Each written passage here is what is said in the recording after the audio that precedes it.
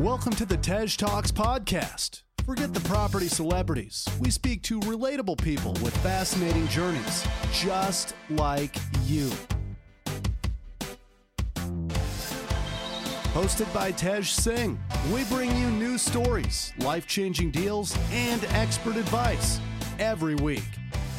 Greetings, everybody. Welcome to the Tej Talks podcast this week. I'm delighted to have you here. So, this week is a really interesting podcast. Devinda Sangera is on the show and she talks about becoming financially free via property within a year of going full-time after quitting her job as a trader in a bank, which allowed her to travel the world and attempt to also save the world, which led to some broken bones, which we speak about in the interview. She also raised £320,000, which is $350,000 roughly, again, within her first year of being full-time in property investment, when she didn't really have a track record before. How has she done this? Well, listen to find out. And just a quick one. If you're liking the show, it is free and always will be. No adverts, none of that boring stuff. So please share it, review it on iTunes or on the Facebook page. Tell your friends about it. And yeah, give me any feedback. If you know any awesome guests that you think would be really good, please just send me a DM on Facebook. Well, look, without further ado, Devinda Sangera, welcome to the Tej Talks podcast. Thanks for having me, Tej. No problem. It's kind of strange because this is kind of a live podcast because I don't really know your kind of background in a lot of detail and I don't know a lot about your projects, right? So this is like a networking session for us on air. So hopefully it goes smoothly. How do we meet? On Facebook? Yeah, social media definitely connected us. I think one of us just was watching the other on social media and then connected and that's it. Awesome.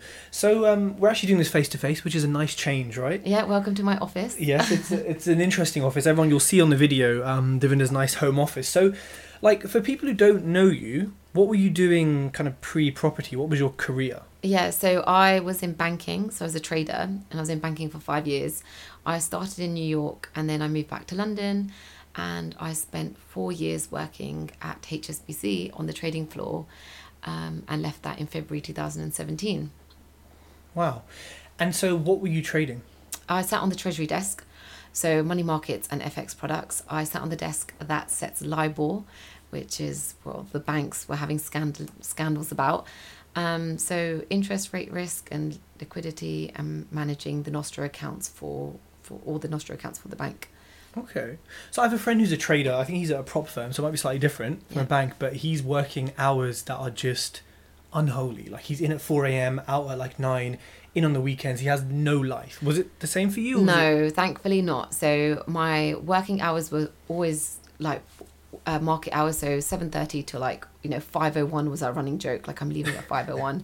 And one person in the team would have to do a late, and that meant they had to stay until 6 o'clock because the Bank of England changed the timings of when they closed to 6 p.m. and it would either be one day out of 5 I would work till 6:06 p.m. So it was a good work-life balance. Also, I never needed to take my work outside of the office, and because if I was ill, I couldn't work from home because the fact is I needed access to all my trading systems and I needed access to everything that was in the office. So it's not like I could have had access to all the trading platforms and all of the modes of communication that I used to talk to my brokers and internally and from home. Wow. So it doesn't sound like the typical sort of hours and atmosphere that you get from working in a bank, right? So how long were you there for? So I was there for 4 years. I started in the analytical team and then I moved over to the trading side. The thing is, I think there becomes a misconception as well, and it depends on which area of the bank that you work in, because traders genuinely work at market hours. And so when markets close at like 4 o'clock, then there's an hour of just tidying up and, reconciling like the balance sheet, and you're out by 5 o'clock. And that's always been the case for front office and for traders. Of course, there's like different types of trading at different types of hedge funds or oil and gas companies, or whether individuals work Hong Kong hours or other hours. So I had a good work-life balance. So were you enjoying working there? No, not at all. And hence why obviously I only survived 5 years. So with me, I guess I knew I wasn't going to be one of those dinosaurs that had been there for like 27 or 32 years. I knew I wasn't going to work another year, let alone, be there for a longer period. I kind of had like this moral dilemma of being in banking because I just couldn't think. I just couldn't think that this is it. That this is what I was meant to spend my time, energy, and resources doing. Was just spending 2 hours commuting every day to spend 10, 11 hours behind 6 computer screens. In essence, like just not even creating something just because somebody had created this product from the figment of their imagination, and yet I had to work it from a computer screen. Like it honestly didn't make sense to me. And I always say I worked really, really hard to be mediocre at something. And I think another thing was I had really amazing managers, amazing role models. And in an industry where there's hardly any women, my managers were these amazing women. And that inspired me to a certain extent. But when your role models stop becoming your role models, that's when it's time to leave. Okay, so you were searching for more meaning, right? Something that was a bit more meaningful in the financial services and institutions, right? Yeah. So then what made you look at property? Because people would also argue it's not a figment of our imagination, it's physical, but it's also kind of property. Yeah, so I actually didn't leave banking to go into property. I definitely wanted to get onto the property ladder before I left banking, because I wanted to utilise my salary to tap into like the highest mortgage that my broker could get me. And so I bought a property whilst I was still at banking in 2016. So this was before the extra stamp duty tax had come in, because it's in London and it's my capital growth strategy. So that would have completely wiped me out, that extra 3% stamp duty. But it was before the April 2016, before it came in. And I was just adamant that I was going to create a secondary income, create a passive income, although whatever that meant at the time, just was adamant that I wanted to create a secondary income so I could go do the thing that I was passionate about, because I didn't want to just be trapped in this kind of banking world and, earning what I was earning, but then not being able to leave to go do things that I'm passionate about, because I've now ended up in a spiral where I have to carry on living this expensive life because my outgoings are X amount. And so can you talk us through the figures of that purchase? Yeah. So bought it for purchase price of 452,000. It's in Southwest London, Zone 2. The mortgage on it is about 300,000. So there was a lot of deposit, a lot of capital that pumped in. Stamp duty, legals, and broker fees came up to about 16,000. So my money in was, it's probably going to be awful for like a lot of people to hear. Especially for me now, considering I know what I can do with this money outside of London. But my money in was 171,000. You can buy like 5-7 properties for that with cash in like Wales or somewhere like mad. I know. Or the Northeast. I know that now.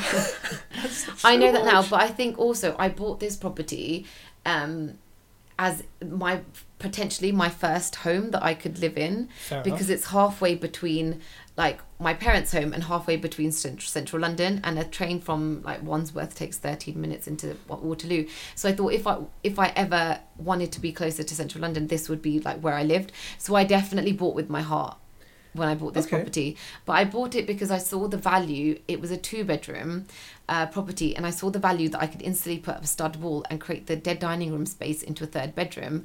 The other thing that when I was looking at properties that I was looking at, and this was not from a investing kind of perspective, it was more because growing up in an Indian family household, as you know, might know Ted, yep.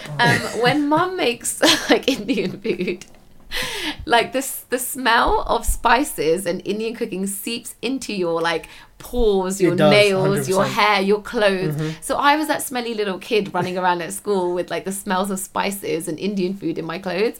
So I was adamant that whatever investment property I had, the kitchen and the living room were going to be separate. None of these like, new like fashionable kind of like new builds that you see in London where the kitchen and the living room are together. No. Whoever my tenants were going to be, they were not going to succumb to the bullying that I did. I love that. I am that Indian kid right now, believe me. I live in Southall and the whole area is like that. So that is funny. But I considering like that's one of the things that I was adamant that I wanted the kitchen and living room to separate. It worked to my favour because I bought this 2-bedroom flat, put a stud wall, created a 3rd bedroom, and the living room always got used as a 4th bedroom because the kitchen was separate. So, and this was without that foresight. Very smart decision. Wow. So So you spent you had 170 grand in the property, right? Yeah. That's before I did the refurb. That's just the purchase. Okay. Anyone like out of London is probably thinking, what on earth is this property? Is it a mansion? So No, it's not. how much did you then spend on the property for like refurbs? So I did the refurb, I would say, in 2 stages. And I say 2 stages. So before obviously being educated and like, you know, dressing and creating a product out in the market that people are fighting for. This property was a probate property, so the children of the woman that passed away were executing the will. So it was old green avocado suite, horrible Classic. carpets, magnolia. So I went in and I just ripped everything out, put in laminate flooring, put in a white bedroom suite. So that and what I did, I recycled all of the furniture for my first set of tenants for 18 months, and then I did the refurb so I say in 2 stages, because then when I went back after being property educated, I went and put mirrors everywhere and dressed it. I put it on Airbnb for a couple of months in between like 2 tenancies. So then obviously with the dressing, and it was really good, because now when I went to go do my big HMOs that I'm doing in the Midlands, I definitely utilise like some of the ideas that I had then from just, you know, being educated and going to like property networking events. Absolutely. So then what did it revalue at once you got rid of the classic avocado? Yeah, so the refurb cost was in 2 stages, so £16,000 in total, because obviously I did it over 18 months. Mm-hmm. The GDV when I had it revalued 2 years later, so May this year, was $500,000. Refinancing to 75% loan to value meant that I raised capital at 2.68%, and I was able to pull out 78,000 of the original cash that I'd put in. Okay. But this is like my capital growth strategy. So if that's 78,000 I've been able to pull out in 2 years, like I wonder what it would happen in 5 years or, you know, in 10 years time. And now that I have an investment in London, if I'd known like exactly what we're saying about 170,000, I could have gone to South Wales and bought 5 or 6 properties. If I had known like then what I know now, I wouldn't have used that money to buy the property. But it swings and roundabouts, because I have that property, it enabled me to leave my job. And it also meant that although the world tells you and everyone in property tells you, oh, don't leave your job, you're going to be unmortgageable, because I had a £300,000 mortgage and I'm buying properties now for £150,000, lenders don't see me as risky. Even though my when I left banking, my sole property income was from this one property. And of course, like, things have changed now, but I didn't struggle to get mortgages at all. And I applied for financing, you know, with one self-assessment, which still had my property, has my banking salary in there. So it made it out as if I was, I guess, this like high-flying trader, and I wasn't on my self-assessment. And it just worked, timings worked out really well for me, I guess. And that's interesting, because a lot of people do say, you know, don't quit your job, you could become unmortgageable. But actually because you bought this, because you didn't have the knowledge, which was a blessing in disguise, exactly. You were then mortgageable. And did you just say this one property allowed you to quit your job? Yeah, so from the like passive income that I earned from it, obviously like I didn't have that salary of having like my trader salary, but it gave me the comfort that I have this stream of income coming in, and then I can go do the thing that I'm passionate about. So I left banking to go save the world. I just broke my wrist doing it. So before I left... That's like your book, isn't it? I went to save the world, but I broke my wrist doing it. I broke my wrist doing it. So before I left banking, after my property was cash flowing and it was tenanted, that's when I started like looking at international development. So I was so adamant that I wanted to work in international development. So working on projects that impact societies that are less able or have less means than we do.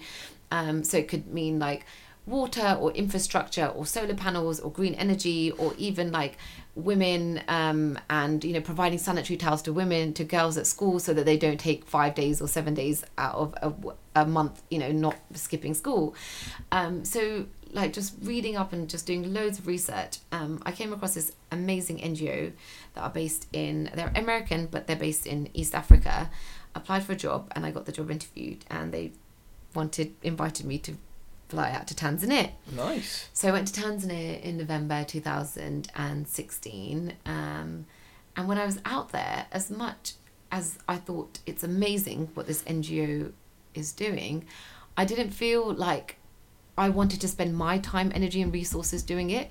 So essentially they were helping farmers to alleviate themselves out of poverty by introducing them to modern farming techniques on a very low scale, that are introduced into the Western world, but just bringing it to Africa where the kind of information hasn't been pitter-pattered down.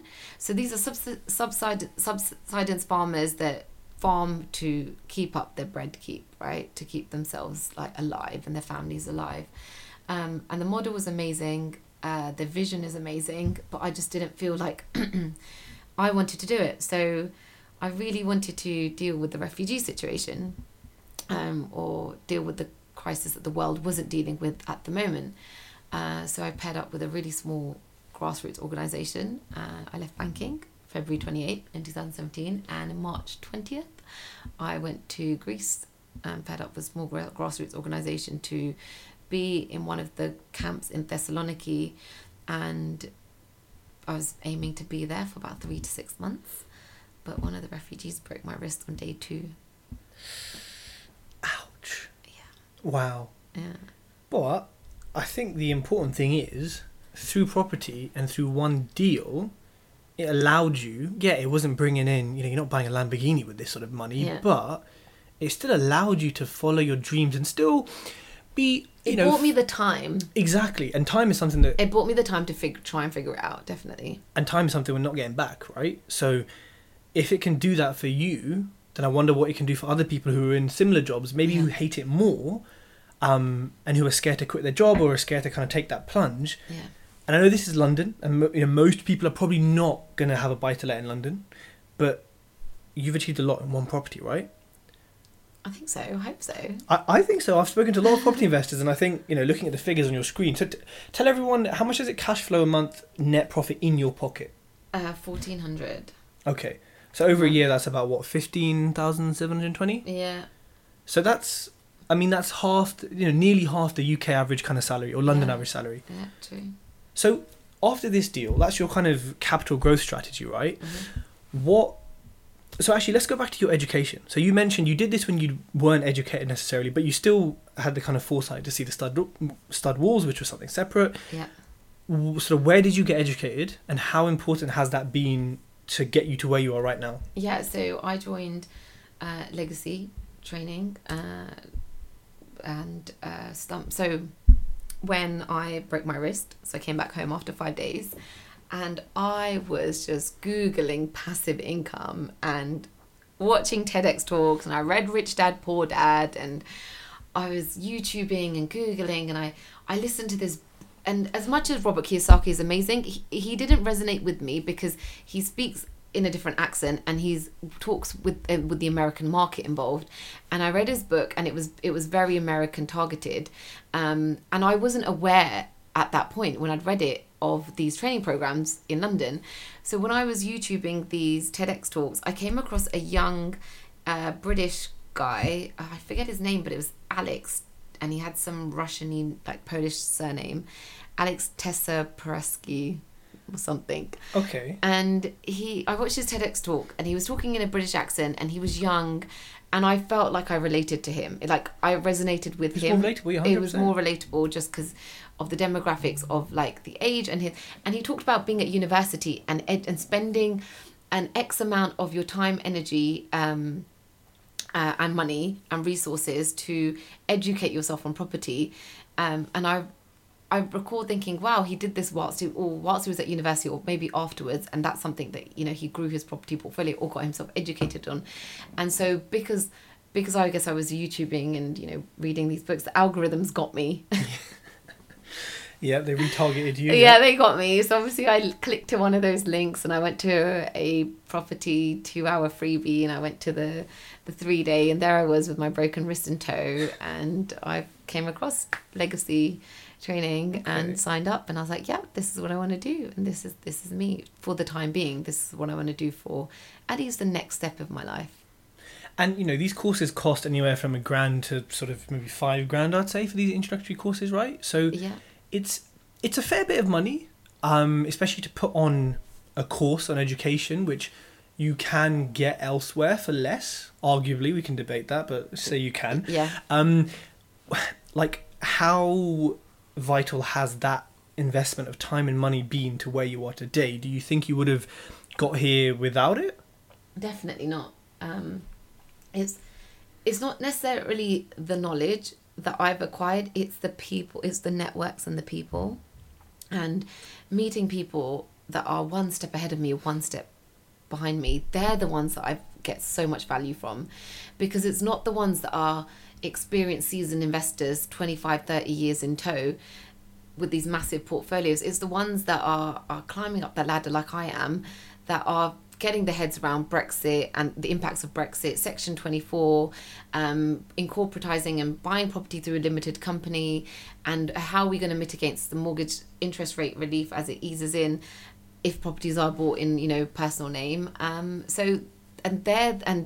They're the ones that I've learnt so much from, or like what they do when they're JVing or heads of terms. And okay, what about this investor who's in my investment area? What do they do to be marketable, or to be one step ahead of the game, or to be one step ahead of the competition? It's funny you said that, because that literally perfectly summarises my podcast. So there's a nice little plug there. Okay, nice. And TED Talks. Exactly. And it's good because I completely agree with you. I learn the most from those people who are like 1, 2, 3, 4 steps ahead of me, because they're so relatable and close to what I'm doing right now. That's it. With all these conditions, like you said, right? So speaking of network, you know, network is your net worth. Everyone always says that all the time. How true is that for you? Yeah, definitely.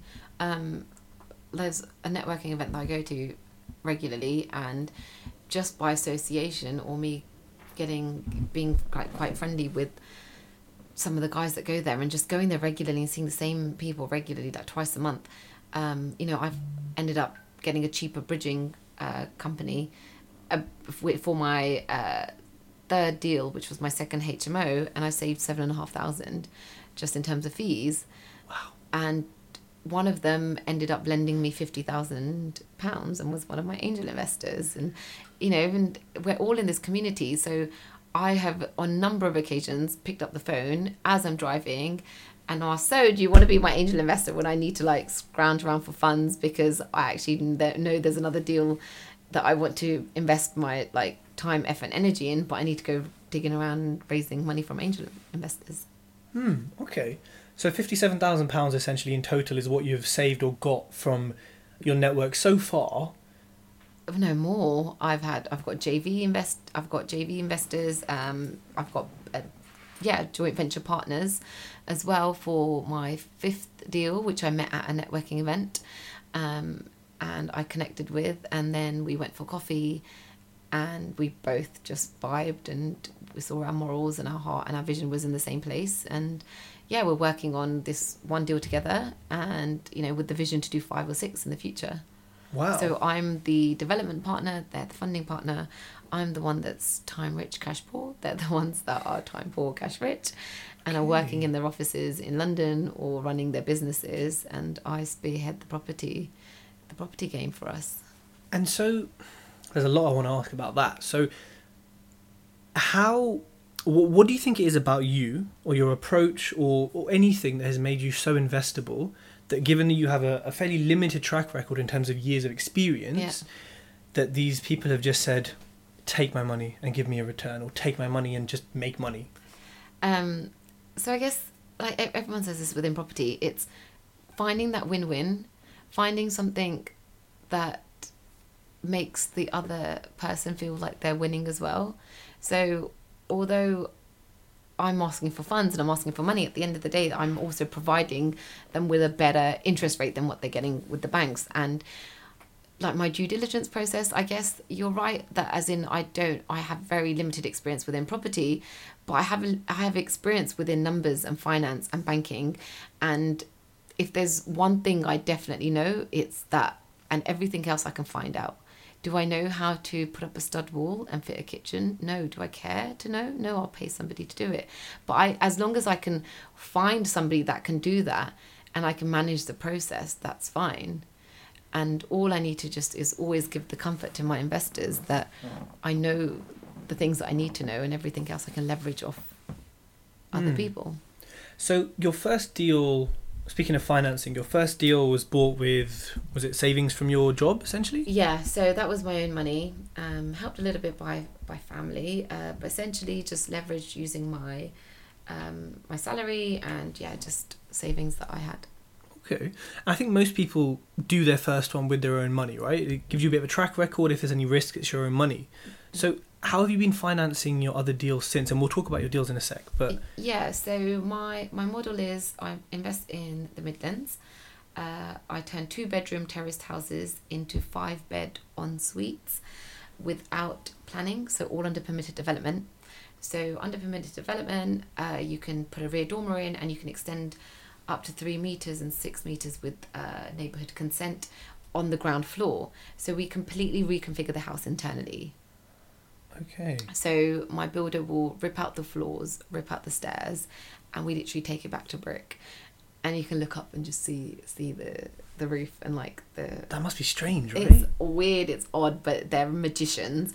And so we lower the ceilings and we lower the floors to get 2 bedroom en suites in the loft space, 2 bedrooms on the middle floor, and then 1 bedroom on the ground floor, and we still have like quite a large living room, lounge area, which obviously has to adhere to HMO standards as well. So there's a quite nice space, and yeah. And so these are all financed now with some of your money in JVs? No, or? all angels. All angels that I've done, these 2 big rip outs where I turned two bedroom terraced houses into 5-bed en suites. And again, it was just selling the deal. I feel like I do due diligence because it's just my nature, in terms of like when I want to work with somebody, I want to feel comfortable that I can work with them. So my due diligence process, I feel, has been thorough, and I guess it just I then pass this on to my investors. I'll have like, you know, a thorough document which I send out to them that they can read and they can see. And every time I've had a question, I'll answer it in my document that goes out to my next investor.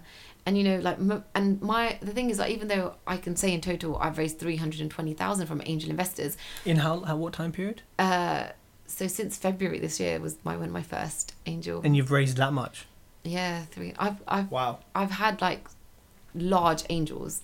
So like one angel lent me 146,000. That's a lot for your first sort of year-ish in property and not having help. Like that's incredible. Yeah, so I've full-time in property since January this year. So. And the second month, from then on, you've just been raising money. Wow. Well, I had my offers accepted in December 2017, and then I went away for 3 weeks to Sri Lanka and India, and then it was like, right, January, do some work, reply back to emails to my solicitor and raise some funds because I have zero way of funding this. So friends and family, people that I know, kids that I went to university with, other property investors, and just, you know, showing them my deals and, you know, them feeling as well that they want to help me out. And like when I have had a bit of a liquidity timing issue, I've called them up and 50 grand's been in my bank account within like 4 days. So. And that's trust, right? There's a lot of trust there because not everyone's just going to give you 50 grand. Yeah. Some people won't give you 50 quid these days without some level of trust and insurance, right? Yeah. And so I guess with your diligence and the level that you go through, and I'm just looking again what's on your screen, I think that level of detail is something that I think a lot of investors maybe don't go into, but is so necessary. Because if someone's parting with their hard-earned cash, you need to show them that you are going to be as diligent on the property as you are with everything, right? Yeah. It's about personal brand and how you come across to people, right? So we've mentioned your HMOs in Coventry briefly. Talk me through one of them in terms of like figures, type of tenant and things like that. Yeah, so the one that I completed on first, purchase price was 150,000. Mortgage was 75% loan to value. So all in to purchase it with the 25% deposit, stamp duty, which was the extra stamp duty, and legals, broker survey fees was 46,000 to purchase the property. And then the refurb cost, including drawings and planning, was a whopping 100,000. So your refurb cost nearly as much as the house. 2/3, exactly 2/3 of the house. And I've got the breakdown of the of like my builder's of his schedule of works and his quote. And one of them, the second one, the one that I'm actually going through, he had to charge me 20% VAT. And there was an instance where my accountant and his accountant were going back and forth and trying to get it down to 5%, and his accountant won in the end. But for this one, he had to charge me 20% VAT, but the second HMO that I did, so my third property project, I got 5% VAT on it. Nice. So essentially it brought my refurb cost down by quite a bit. So that one was 100,000, and for the £150,000 purchase price, and the property that I bought on the same road at 125,000, that refurb cost ended up being like 86,000 because we got 5% VAT on it. And this refurb is, as you said, is literally stripping it to a shell, Yeah. and completely putting everything back in, right? Yeah. And so let's go back to the first one. So 150 Mm-hmm. purchase, 100k spent on refurb. Yeah. What did it actually revalue at? Yeah, so it got downvalued. I went into this market after meeting my builder and creating a relationship with him. And he told me that, you know, his 5 beds were getting valued at 300,000. Bear in mind, this was in August 2017 when I met him. And now when I've refinanced, my refinance got downvalued from 275,000, what my broker put in, to 260,000. However, the product that we're going for, we're remortgaging with an 80% loan to value. So 80% loan to value on 260,000 is 208,000 that I'll pull out from the remortgage. Whereas if I had 75% of 275,000, that would have been nearly £2,000 less. So although I've had a down value, we've gone for a different product. But of course, this isn't a good thing. In an ideal situation, I want the highest value. Of course. Right? But it's just we've made it work with the products, with the amount that I'm going to pull out, because I'm actually going to pull out more by going for a higher loan to value, and because this lender does do 80% loan to values. But of course, we're going back, and my broker is appealing that as well, since the third party valuer that valued it in the comparables had 2 comparables, sold comparables, or 5 beds in my area that were sold for 273 and 279,000. So it doesn't make any sense, and so my broker's gone back and is appealing with the lender, but of course they have to do the whole process. Wow. And I guess that's the power of having a good broker who'll do that for you, right? I guess there's a lot who would say, oh, tough, just deal with it, right? No, definitely. My broker's amazing. I recommended him to tons of people in the property network, where he reduces his fees for me. There was a time this summer where I really wanted to buy a property and I couldn't raise the funds fast enough, so I passed it on. I actually ended up joint venturing on with it instead, but I ended up spending obviously money on the valuation and paying the broker fee, and my broker was like, I'll refund that to you because you've sent so much business my way. Wow. So it's just the beauty of working with like people that you get along with, or when someone does work for you. And you know, I had written that off. There was for me, I was like, yeah, I'm not getting that back. He was like, no. that will be used towards your next remortgage. Wow, so the power of good relationships. Definitely. And then, so how much money was left in this deal? Yeah, so after repaying the old mortgage, I can pull out 96,000 after refinancing. So in this deal, I leave about £50,000 in the deal. It sounds like a lot, and it is, but I'm cash flowing £500, or the gross rental income, I should say, is £500 minimum per room. So 5 bedrooms, that's 2,500 a month, which is 30 grand gross rental income a year. Although on this one I actually earned 31,000, but let's just keep the numbers simple. So 30,000 minus my mortgage at 3.6%. 3.64% minus my 5% management fee, although I managed to negotiate down to 2.5%, but let's just keep it clean. And I haven't had the HMO long enough to know my monthly expense, but I factored in 15%, and my bills aren't hitting that, aren't hitting anywhere near 15%, to be honest, just because I've always gone and like tried to get the best deal on the market. So cash flowing 1,500 a month, which is 17,600 annually. So my net ROI that I leave, and my net ROI is 35% with a 12% yield. Wow. on 260,000. So that's my ROI after refinancing and pulling out the money. So wow. With the 50,000 that I leave in the property. So your London one net cash flows how much again? pretty much the same, to be honest. And in this, you've only left in 50 grand. Whereas So the other one I left in 170. So you could have had 3 of these. Yeah, exactly. And that's the power of getting the right area. Yeah. But it's not the wrong area, but No. it depends what your strategy is, right? Definitely. And so what does your portfolio look like now? You got 1 in London, 2 in Coventry? Yeah, so I've got 1 buy-to-let, 2 of these big HMOs in the Midlands. I'm JVing on 2, one of them which will be same model, 2-bed into 5-bed en suites. One will be completed next month, the other one will be completed in January. I'm always on the lookout of a good deal. I've had an offer accepted on Friday. Congratulations. Thank you. But yeah, I might pass it on, considering my JV partner has just come back to me and said, we'll wait until the refinancing comes out and we've got the money sitting in the account, and that the other joint venture project that we're doing together is fully tenanted before we go shopping again. So I might pass it on to another investor, which I have done before for a small little fee. And then I've got a land deal potentially on the table, which I have no idea how I stumbled across it, but there we go, I have. So you've gone from a vanilla buy-to-let to 2 pretty hefty HMOs and now to land. Yeah. I like that trajectory. That's a real hockey stick kind of upwards move, right? Aim high, why not, right? Just yeah, of course. take a massive swing. Have big goals. What's the point of going small, right? Definitely. And this land is in the Midlands, I assume, as well, right? It's in Stoke-on-Trent. Lovely place. I've never been there. Yeah, lovely. It's an interesting place. I'll be going off in a few weeks to check out this land. Let me know what you think. Okay, I will.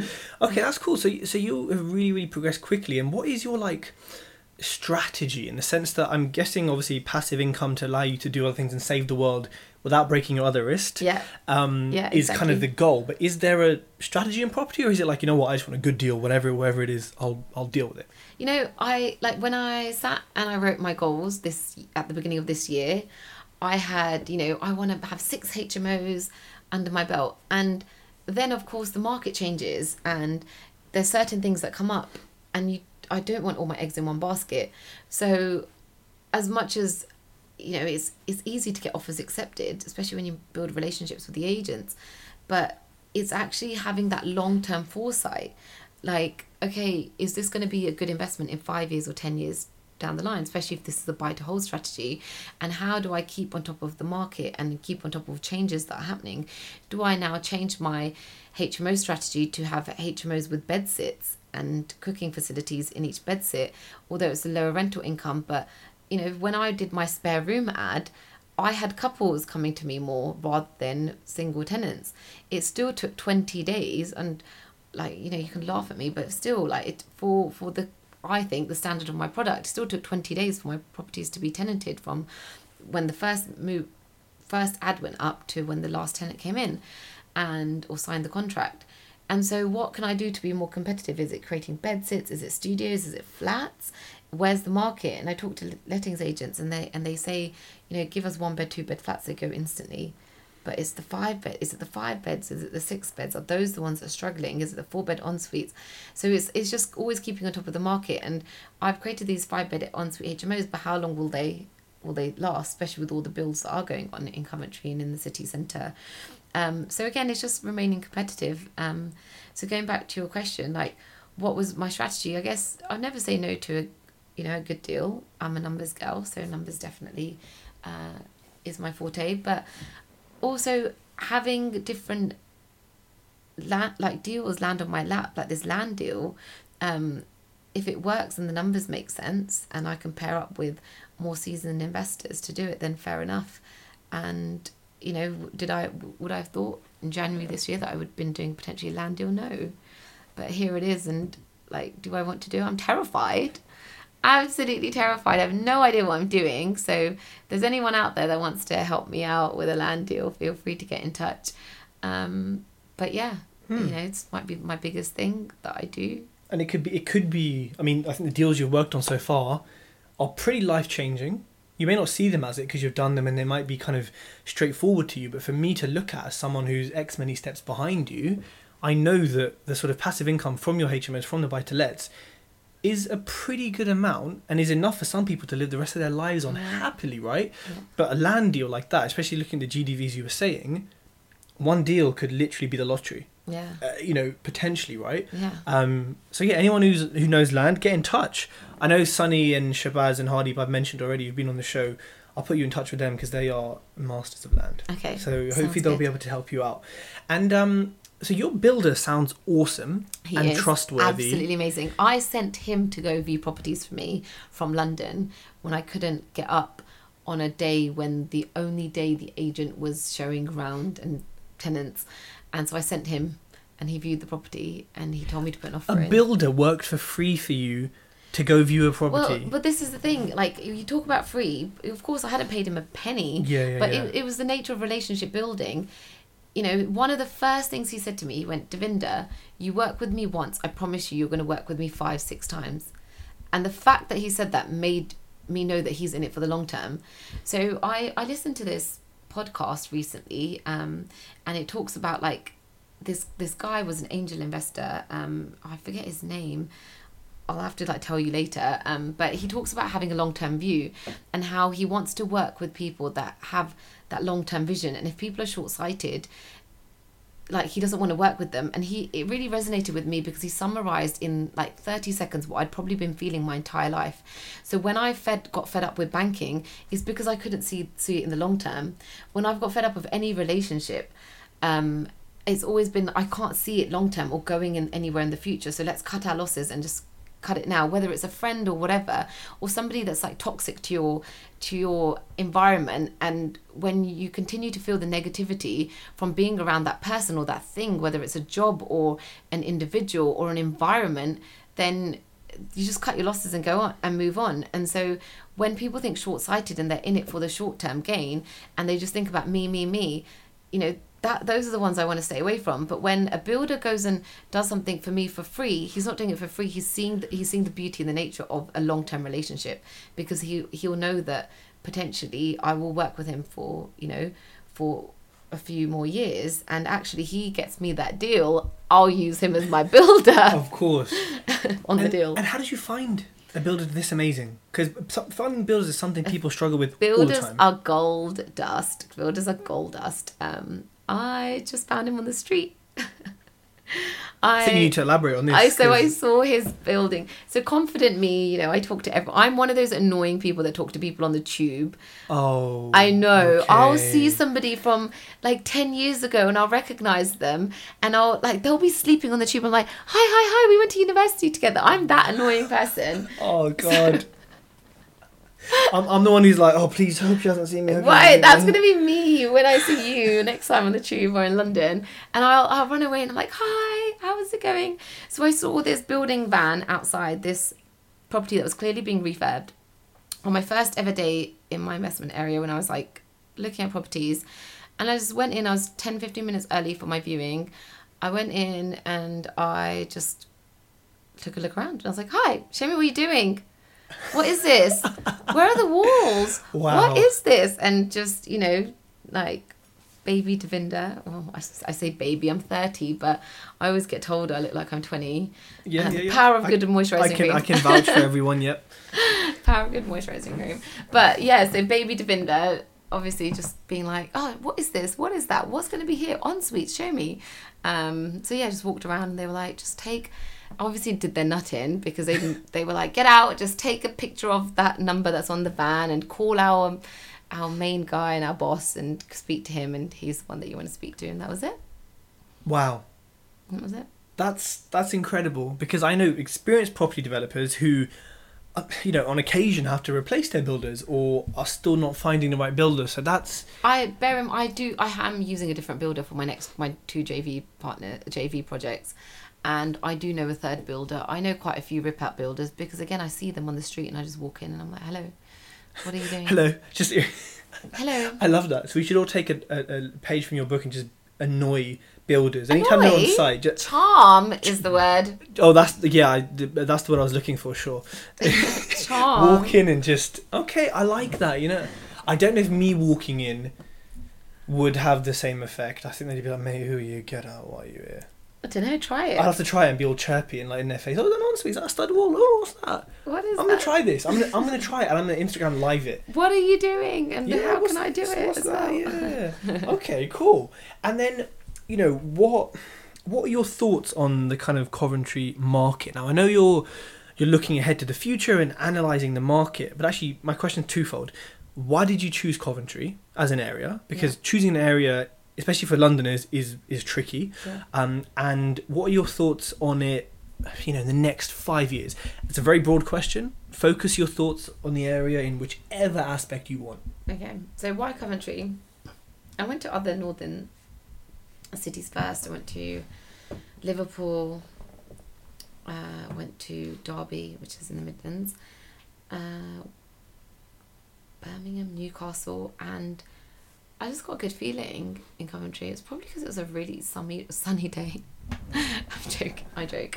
No, I just got a good feeling. I like that it's accessible to where I live in West London.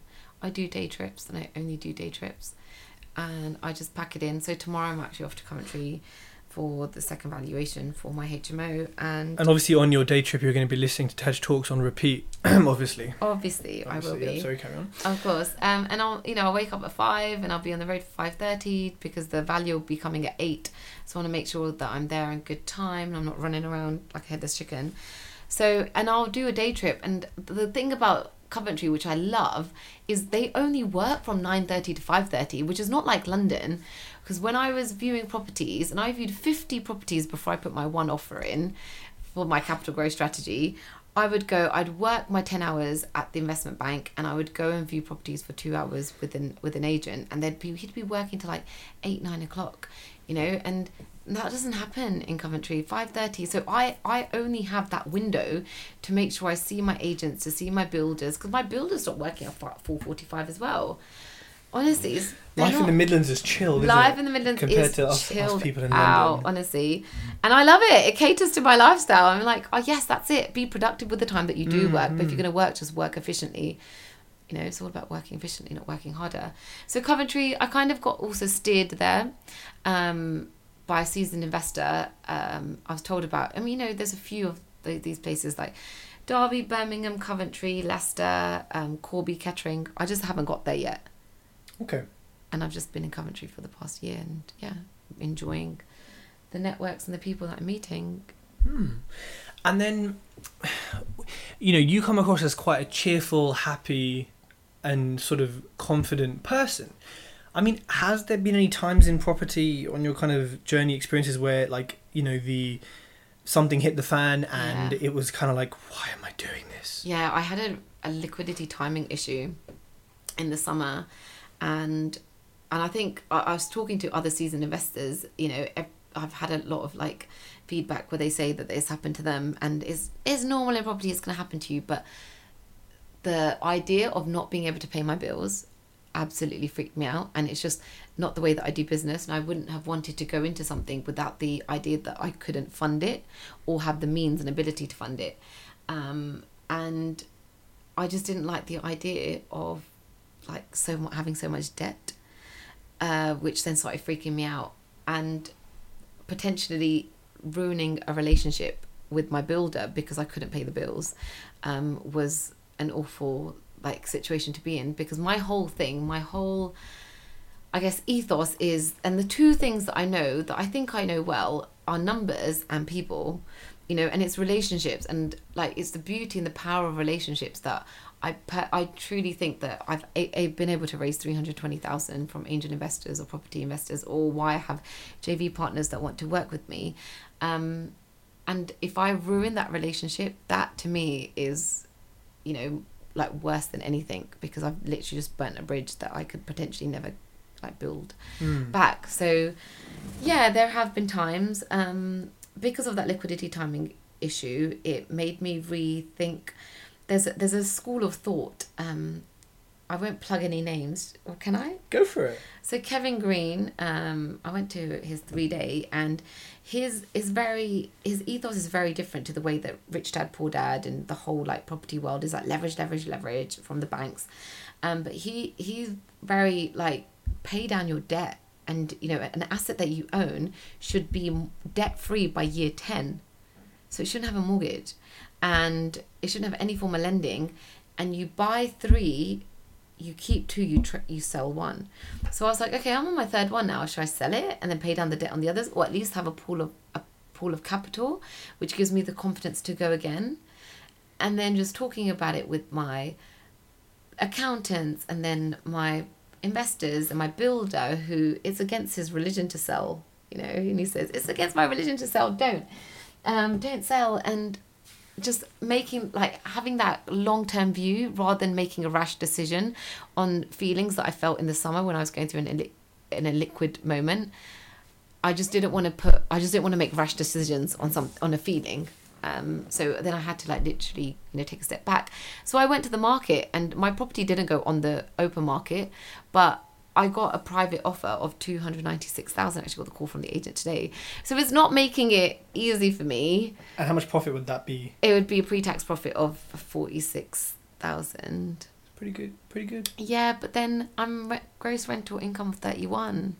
Well, that's the thing, isn't it? It's if you want to use leverage and use a property as a vehicle of investment, or you want to use it as an owned asset. And I think there's, like, arguments for Kevin's view and the leverage view, because, you know, if you're on an interest-only mortgage, you're never technically going to have any... Well, you're not going to pay the 75% of capital in it at any point in your life, potentially. So it's just a vehicle in a way. Or actually, like... I mean, this is probably going into another strategy, and I guess other investors can explain better. But actually, when you pay in capital and interest, you end up paying more long term. So if you always stay on an interest only, when you get to that point where you don't have an early repayment charge, if you then repay a chunk amount, you've then decreased the amount of your loan, so you pay interest on your decreasing amount. Whereas when you take out a 75% loan to value mortgage on a £500,000 property, you're paying interest on the 75% of the £500,000. Does that make sense? Rather than having a decreasing amount. So actually there are arguments that even though you have an interest-only mortgage, you might pay down the debt at a certain point in the future in chunks, because then your interest rate is now on the reduced amount, not on your initial capital. I see that. Yeah, that's interesting. And I guess that, you know, that decision comes down to people's risk appetite as well, right? Some people are happy to be leveraged to their eyeballs because whatever, but as soon as the banks want to call in their loans, then it's a bit of an issue, right? So that's interesting. There's a whole podcast we can do on that, actually, on kind of risk appetite. Definitely. Davinda, this brings us to the end of the podcast. Can you believe it? Gosh. Is there anything else you want to say? No. Before we get into the quickfire round? Oh, gosh. We're nearly at the end. I think we could talk for a long time, because I think we started the podcast like 40 minutes late. So there's definitely so much more that we could talk about. I think you should come back on the show Invite me back in a year's time. I'll tell you about the land deal. Land deals. It'll be by that time, land right? Deals. I'm sure you'll be, you know, Skyping me from a yacht in Dubai or somewhere when who knows? Well, not Dubai, because I hate Dubai. Fair enough. Plastic, man-made, no. That's exactly what I've heard about it. So let's go into the quickfire round. So, Davinda, what are the biggest 3 mistakes that you have made in property? I was definitely stingy on furniture. The whole saying of buy cheap, buy twice, that definitely happened to me. Attempting to change strategy at the last minute. So I tried to get professional tenants at the last minute when I was going for a student strategy. It ended up meant that I lost 4 student tenants. Ouch. My third one, I didn't notice a subletting clause in my tenancy agreement, which meant that I couldn't remortgage my property, and I had to instruct a lawyer to get rid of the management company. I wasn't expecting that one. And 78,000 was the refinancing was like flying by a string. That's pretty serious. That was very serious. For like not noticing something on a contract, I didn't expect that as a mistake. Wow. Yeah. So for everyone, read contracts. Read contracts. In do detail. Due diligence. Yeah. Pay a lawyer £100 if you're not sure, just to go through it. Yeah. Send it to your friends, family, and just get them to eyeball it. Damn, that could have been costly. Yeah. Wow. Okay, cool. Moving on. So you, like me, work from home in a home office. And a lot of people probably will be once they quit their job and go kind of full-time property. Yeah. What are your tips for working sort of from home and I guess also alone? Get out of the house. Honestly, scheduling coffees, lunches, networking events. The amount of times that I have ended up just being a hermit and one task leads to another, and you get into, I'll do it, I'll go to the gym, I'll do that. No, Just get out of the house and scheduling coffees, lunches. Leverage. You don't have to do everything yourself. Sometimes I get really drudged down by the admin, but there's that notion as well of saying that work on the high paying tasks and, outsource like the rubbish ones. But on the other side as well, leverage of stuff that you don't know. So the big stuff. And then thirdly, outsource the rubbish. Okay, cool. And what are your top 3 goals for the future? So travel more. So I've been to 42 countries. Wow. Yeah, I spent 4 months of last year out of the country, just traveling and doing Everest Base Camp and going to Europe. So I definitely want to travel more. I want to climb the highest mountain in every continent. I've done Kilimanjaro and Australia, if Australia counts. I want to spend like half of the year abroad, just experiencing cultures, eating really good food, and just like discovering the world. Make impact. I want to make impact on a larger scale to communities that are less fortunate than me. And I guess this goes back to like my international development kind of notion of, and the reason why I wanted to essentially move out to Tanzania and work with refugees in Greece. Learn languages. I love being able to speak 3 languages. One of them, which is a learnt language, which I learnt when I was 22. And the fact that I can connect with people because I speak the language, or people can connect with me because they speak my language. And I mean, I'm fluent in Punjabi, and when I went to Greece, I wasn't expecting there to be Pakistani refugees, and they were, and they told me their stories just because they found a friend that they could speak to in their mother tongue. Wow. Forming connections all over the world.